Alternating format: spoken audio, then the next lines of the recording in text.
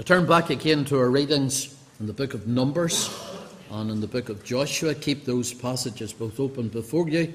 I remember some years ago speaking to you on Numbers chapter 13-14.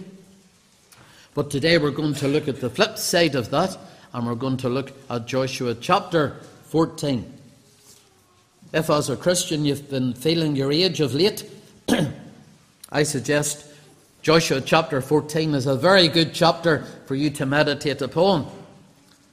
I read this portion in the providence of God on my own birthday just a few weeks ago, and I was greatly challenged and blessed through it. Oftentimes when we think of the aging process, we think of it as a slowing down process. Physically, of course, that's true. You're not able to do today what you once were able to do. But it does not mean that our spiritual vision for the Lord and the advancement of His cause and His kingdom has to be diminished also. If we come to Joshua chapter 14, this portion that we read together, verse 6 to 15, you'll find that Joshua now is 85 years of age. And he's reflecting back on his part as two of the spies of the 12 who were sent out into the land of Canaan. 45 years earlier he had gone out amongst this group of 12. And him and Joshua were just a tiny minority. Only one-sixth of the group. Sometimes we imagine Christians are in the majority. I don't think Christians have ever been in the majority, men and women. And they weren't in the majority here. 10 of the spies returned with a deceitful report, an evil report. And they influenced others. They saw the giants great and tall. They saw the problems. They saw the difficulties. And they wanted to run. And they wanted to run back to Egypt.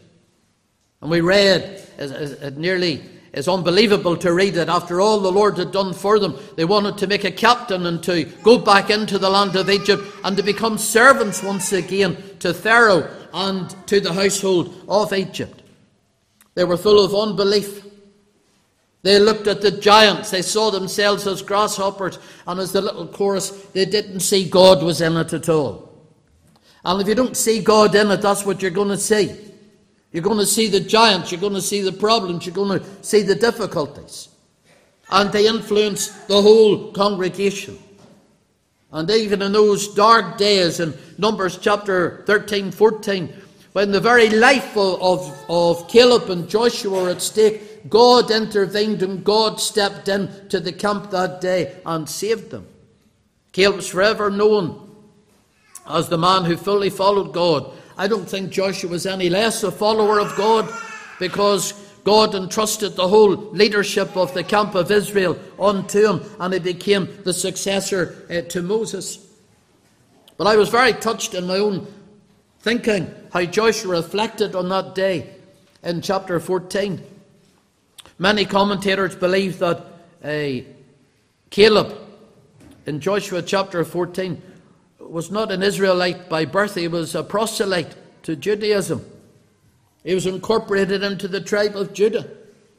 And his faith stands in stark contrast to the 10 faithless spies who accompanied him and Joshua into Canaan. Oftentimes, the older we get, as we reflect back on years gone by, we like to tell of the stories that are accomplished. And we like to tell of the things that we did. And sometimes when you listen to older preachers, and yes, I know I fit into that category, but when you listen to the older preachers, it's all as it was away back in the day. And they like to tell you about those great days. And there are many preachers in the Free Church, and they live in those great days. And I'm not disputing the great days, but I want to talk to you about this day and the days that lie ahead. Because that's what Caleb focused in and Caleb thought upon. I want you to take from Caleb today encouragement. And the encouragement is that at 85 years of age, Caleb lived for his day. He lived for his family. He lived for his generation. and he wanted to claim his inheritance. And he came to Joshua with the elders of Judah, and he said to Joshua in Joshua chapter 14 and verse 12, "Give me this mountain." And he didn't ask for the easy part. He didn't ask for the plains. He didn't ask for the riverside. He asked for the mountain. He asked where the giants dwelt. He asked where all the difficulties were, what made them afraid in the first place. And he said, "Give me this mountain." And we're going to look at today how all of that unfolded, and how Caleb got the mountain and what he did with it. Because it teaches us that we have to live for our day, not a way back as it was 45 years ago. Don't be living back there, men and women. Sometimes when you get older, and I've known this in so many older Christians, so many older preachers, they've just stepped back and they've just stepped out of the arena. None of us are called to step out of the arena. Yes, there are things that we can't do today that we did 5-10 years ago, but we all can do something today for the Lord and for the advancement of his cause. So let's look at Caleb. Let's look at how he claimed his inheritance, and let's apply it to our own day, our own lives, our own generation. First of all, as we would claim our inheritance, I want you to learn from Caleb how he held on to God's promises. In verse 6, Caleb referred to the promise that God had made to him 45 years previously. He hadn't forgotten about it. He was holding on to it. He was standing on that promise. And we read in Numbers chapter 14, verse 24 and 30, how God had promised him that he would give to him an inheritance in the land of Caleb, in Canaan. And now, 45 years later, he's coming to him, and he said, "I haven't got it yet, but I'm looking for it." And in faith, he was waiting for the fulfillment of that which was to come to him. The land that's referred to here in verse 12, commentators do believe that it's a reference to Mount Hebron, because that's the place where the giants of Anak lived and all of their successors. The 10 unbelieving spies, they looked at those giants. And if you and I had have looked at them, I don't think would have been any different. But they looked at those giants and they concluded, we're just little grasshoppers. We're just little grasshoppers in the sight of these huge giants. And we can't defeat them, and we will never dislodge them. But in contrast, what did Caleb say? If you just go back there for a moment or two, to Numbers chapter 13. What did Caleb say? Numbers 13 and verse 30, he stilled the people before Moses, and he said, "Let us go up at once and possess it, for we're well able to overcome it." There wasn't one note of discouragement here. He said, let's do it now, for we're well able to do it. In chapter 14, again, he spake to the children of Israel, and he said, "If the Lord delight in us," it's all to do with the Lord. It's all to do with the intervention of the Lord. "If the Lord delight in us, he'll bring us into this land. Only rebel not ye against the Lord. Fear ye not the people of the land, for their bread for us. Their defense is departed from them. And the Lord is with us. Fear them not." You might think of yourself today just as an 85-year-old grasshopper. You might think, I can't do what I once did. But with the Lord, if the Lord is with us, we can dislodge the giants of Anak. We can claim Hebron. We can claim our possessions for the Lord. The Lord is with us. Fear them not. Right on to his old age, what was Caleb doing? Well, very simply, he was holding on to the promises of God. Caleb means a man who has a heart for God.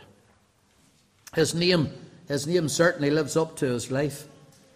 And he had a heart that was set on the promises of God. I want to say to all of you today, right to old age, right to the very crossing of Jordan itself, hold on to the promises of God. Don't let go of the promises of God. Constantly in his conversation with Joshua here in chapter 14, he's referring back to what the Lord said. He hadn't forgotten it. He remembered it very clearly. Look at verse 6. Thou knowest the thing that the Lord said unto Moses, the man of God, concerning me. He was referring back to it. Do you remember it, Joshua? I remember it. 45 years ago, the Lord said this concerning me. You know, if the Lord really speaks to you, you'll remember it for the rest of your life. You'll not forget the promise that God gives you. Look at verse 10. It's just the same. And now, behold, the Lord hath kept me alive, as he said, these 45 years, even since the Lord spake this word unto Moses. What's he referring back to? The word of God. What God promised, what God had said. Every time. Verse 12, it's just exactly the same. And I'm very thankful for all of the promises that are in God's holy and precious word. And he's given us promises to stand upon. Peter said concerning the word of God, 2 Peter 1 and 4, whereby are given unto us exceeding great and precious promises. I'm thankful today for those exceeding great and precious promises. And perhaps many years ago, maybe it's 45 years ago, the Lord gave you a promise. And you're waiting in faith still today for its fulfillment. Well, don't give up on it. Bring it back in faith to the Lord. Pray it over before the Lord. Remind the Lord of his word to you. Stand on the promises. And I'm glad that those promises, and I want you to notice this, extended to the seed of Caleb. The 10 unbelieving spies, they put up this pretense. We can't go and fight these giants because they'll not only kill us, they'll kill our children. And we want to preserve the children. But Caleb said, I'll fight the giants for my children. Do you see the difference? There's just a world of difference in his attitude. And brethren and sisters, as the Church of Jesus Christ in 2023, you and I, we have been called to fight the giants because of our children. They're worth fighting for. I was blessed, whilst I was off, to read the life story of St. Augustine, who became the Bishop of Hippo in North Africa, modern-day Algeria. A marvellous story. As a young man, he led a very promiscuous life. His mother was a Christian. She was called Monica. And she remonstrated with him. She appealed with him. But the more she remonstrated with him, the more she appealed to him, the deeper he went into sin. Is that not a word for all parents here today? Sometimes the more you say, the further young people go. So she went to the bishop, and she wanted the bishop to go and speak to her young son. He was in his teens. He had innumerable relationships. And she wanted the bishop to speak to this wayward, profligate son of hers. But he was wiser than what Monica was, and he knew that such a remonstrating would not work with this young man. But she broke down before the bishop in tears. And she started to weep, and she started to sob, and she started to cry. And the bishop was greatly touched by what he witnessed. And he said to Monica, it is impossible that the son of these tears should ever perish. And she felt it was just a word from God for her heart. And she went back and she started to plead the promises of God for her son, and she claimed her son for the Lord, and the Lord intervened in his life. And that's another story, how God intervened in his life and brought him to himself. It was just all of sovereign grace and of the will of God. God stepped in. When God steps in, God turns lives completely around. But here was a dear woman, and she just held on to the promise of God for her son. She was facing the giants. I'm glad for such promises as Acts chapter 2:39. You know what Acts chapter 2:39 says? For the promise is unto you and to your children and to all that are afar off, even as many as the Lord our God shall call. We serve a covenant-keeping God. What a blessed inheritance Caleb left to his children. And you can leave your children material wealth. And it's nice if you're able to do it. but will mean nothing beyond the grave for them. It'll not touch them in eternity. The best inheritance that you and I can bequeath to our children and our children's children and the children of the congregation and of the local community is a gospel heritage.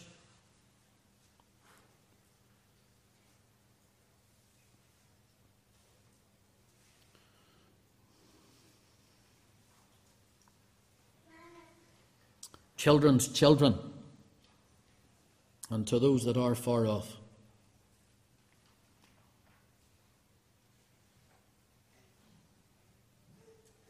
We know with John chapter 1, verse 11 and 12, that salvation is not of blood. We know that. But we do also know that we serve a covenant God, and salvation does run in covenant families. But not just there. It's also for those that are afar off. What a merciful God we serve. We sang of him in our opening praise, Psalm 145. His mercy extends beyond our little number. And mercy extends to the generation that is coming. May the Lord show mercy to them. And may every parent be encouraged to plead for their children. Stand on the promises of God. I know many of you had your children dedicated. Some of you had your children baptized. You made promises before God on that occasion for them. You stand. You stand on those promises. You stand on those solemn engagements with the Lord right to the very end. Now, secondly, notice with me, and our time is really going fast today. I think time goes faster in on along than in other places, but you just have to bear with me today. Verse 8, Joshua chapter 14 and verse 8. Our personal responsibility cannot be ignored. We can't divorce ourselves from it. It's a harbinger for good when parents wholly follow the Lord. Divine sovereignty does never, ever negate our individual responsibility. Salvation's all of the Lord. I think every one of us would say amen to that. But does that mean then we can live as we please and do as we want as parents? Caleb fully followed the Lord. And he followed him from his heart because his heart had a different spirit.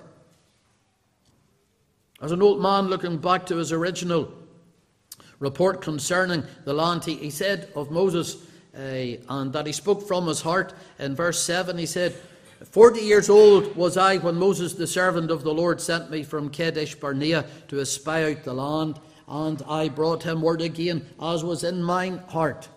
I love that little last phrase. There are many professing Christians and they lose heart. They've lost heart. They're discouraged. And I want to encourage you in your own heart and in your own soul today. Don't lose heart. Do not allow lukewarmness to creep in. Do not allow cynicism to creep in and to take away your heart from the Lord. Give your heart again to the Lord.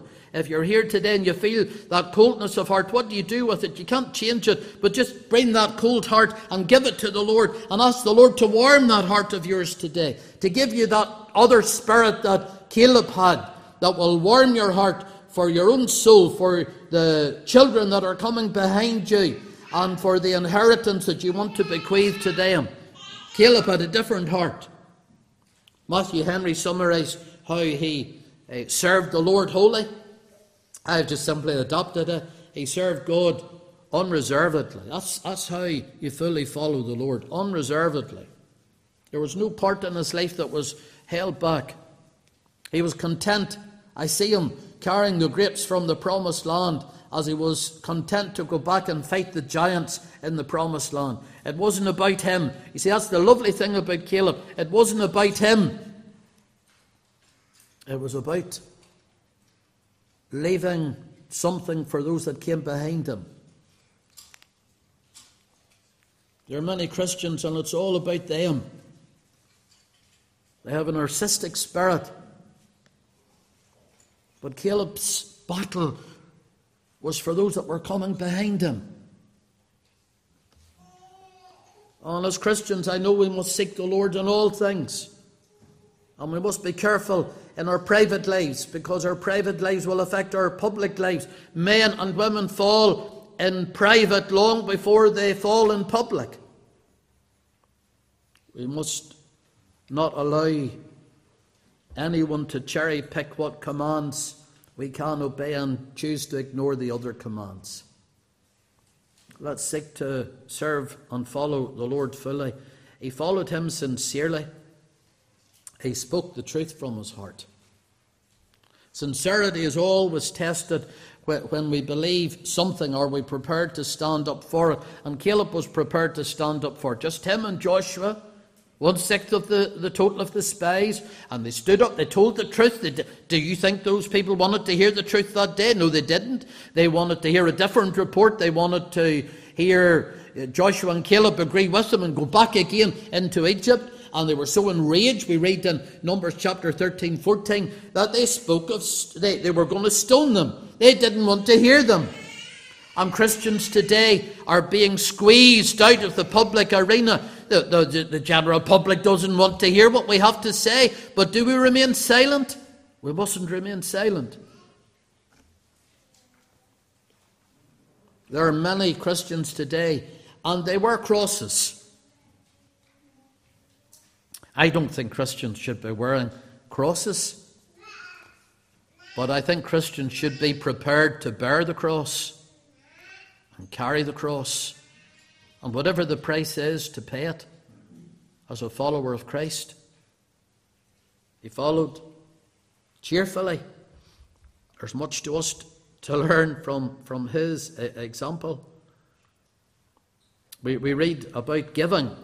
I think this is often misquoted, 2 Corinthians 9:7. Every man according as he purposeth in his heart, so let him give, not grudgingly or of necessity, for God loveth a cheerful giver. Yes, that's a reference to what we give, our tithes or offerings. I know that, but it's an attitude. It's an attitude of heart. It's an attitude of life, doing it cheerfully, not begrudgingly, not murmuring underneath the breath. It's just doing it cheerfully as unto the Lord and for the glory of Christ. And I just love this, that Caleb followed consistently. Consistency is a rare quality, men and women, in the day and age that we live in. Numbers chapter 13 and Numbers chapter 14, he's a young man of 40. Some of you are worried about being 40. Let me assure you, you're only starting out if you're 40. Now in Joshua 14, he's 85. But he's still the same Caleb. He hasn't lost his zeal. He's walking with God. He's serving God. He has a desire to do whatever God would have him to do. Consistently following the Lord. Dear Mum and Dad, today the greatest gift that you can give to your children is to consistently, in public and in private, follow God. Now thirdly, notice with me how providence and provinces go together. That's wonderful to me.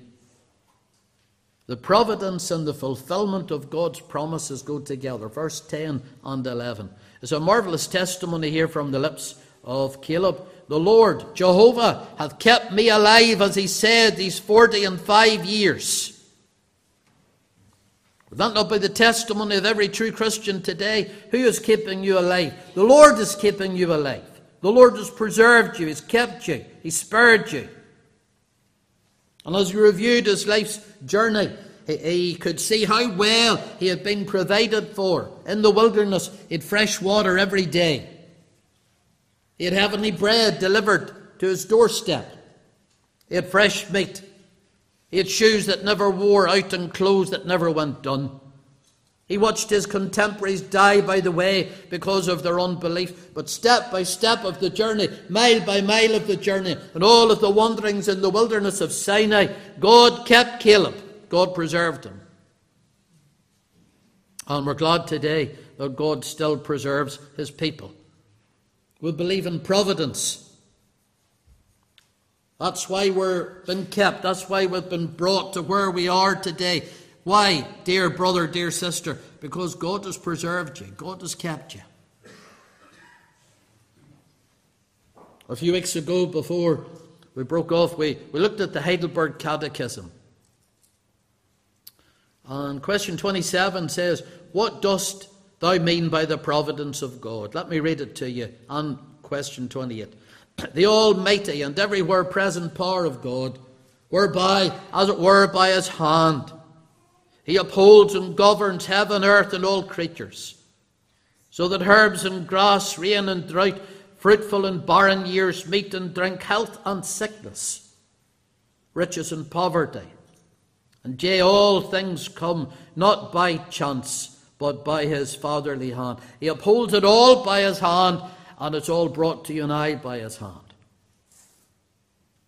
Question 28, what advantage is it to us to know that God has created us by his providence and still doth uphold all things? Answer, that we may be patient in adversity, thankful in prosperity, and in all things which may befall us, we place our firm trust in our faithful God and Father, and nothing shall separate us from his love, since all his creatures are so in his hand, and without his will they cannot so much as move. We're preserved. So here we have the providence of God, and it preserved Caleb all of those years. And as Caleb looked back in his life and he saw the unfailing providence of God providing for him, he was then enabled to look forward. And as he looked forward, he saw the giants, and he saw Hebron, and he saw the Anakims, and he said, "I can do it." He said, "Through God, I can do it. I can reach to the end. I can make it to the end." And there are many of the sons of Anakim facing us as the Church of Jesus Christ across the land today.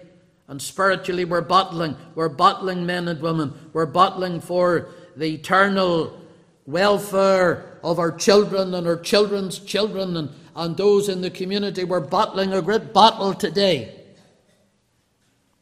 Let's be under no illusion. But like Caleb, we can say, if the Lord will be with us, we'll succeed. And through him we're more than conquerors. And with the power and with blessing of God on our side, the things that we think are impossible can be done for the Lord. I want to encourage you today. Don't allow people to say you're too old. That would apply to a lot of us, wouldn't it? Don't allow people to say you're too old. Abraham was 75 years of age when God called him to leave Haran.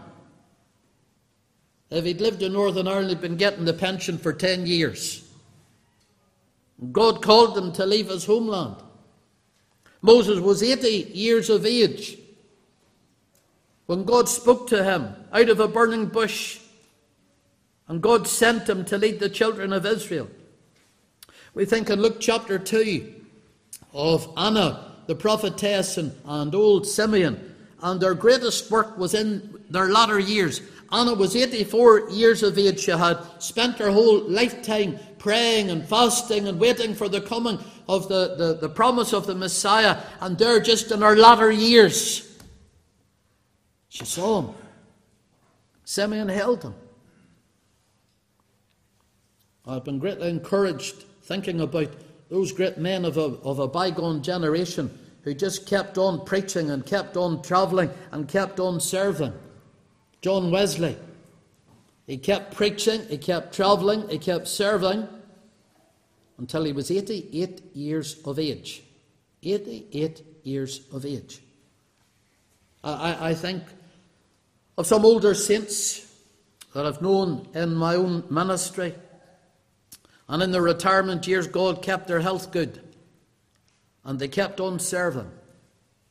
I think of the Munn family, that veteran missionary family from Carrickfergus days. And I think of her sister, the late Janet Munn. She was in her 80s, and she got on the bus. She walked from the top of the road in Carrickfergus at the seminary right down to the bottom, and she got the bus up to Belfast. Why was she going up to Belfast? to visit old people in their 80s, to read the Bible with them, to pray with them, to share the gospel with them. When we started the children's meeting in Carrickfergus many years ago, we had no workers. There was Linda and myself.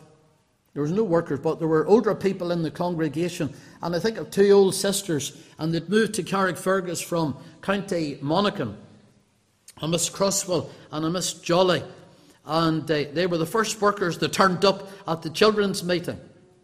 And they had to walk. They had to walk about probably a good mile to get into the meeting. And they came down in their trainers. Walked down in their trainers into the meeting. And they sat amongst those children and they ministered to them and they shared the love of God with them. I think of our late brother, old Wesley Chambers, and Wesley delighted every week to come along to the children's meeting. And he was there to give out the sweets. And in those retirement years, whilst health permitted, right up into his 80s, he never missed a meeting. Our mission board and our own presbytery have retirement policies, yes, and I know them and I accept them. And this isn't an announcement today that I'm going to be here till I'm 85 like Caleb was. But I think of the Reverend Noel Kelly. I think of his wife Stella. And when they retired, they sold up what they had in England.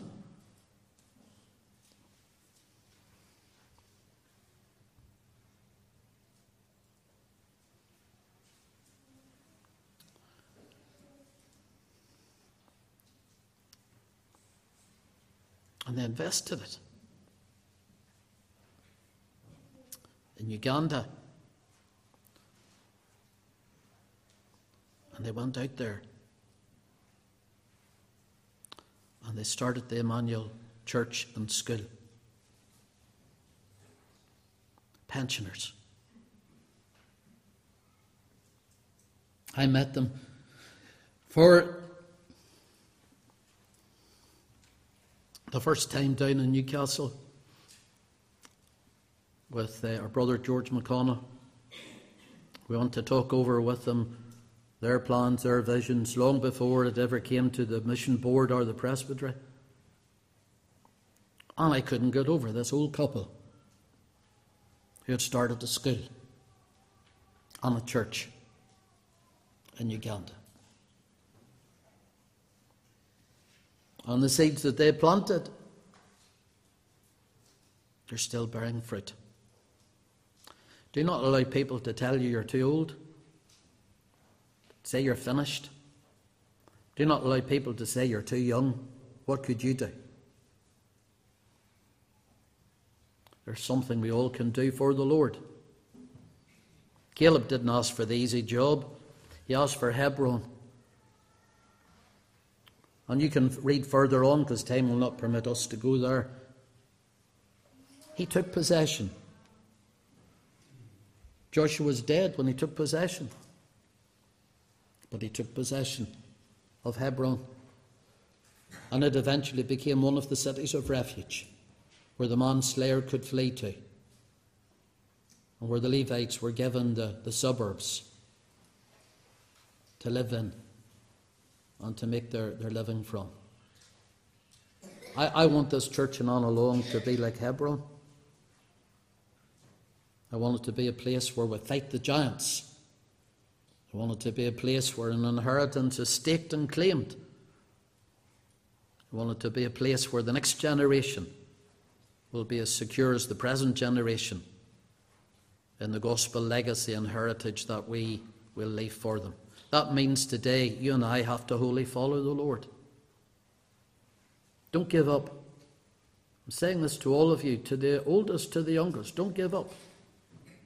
Keep pressing on until the trumpet sounds and until God calls us to cross over Jordan and reach higher ground.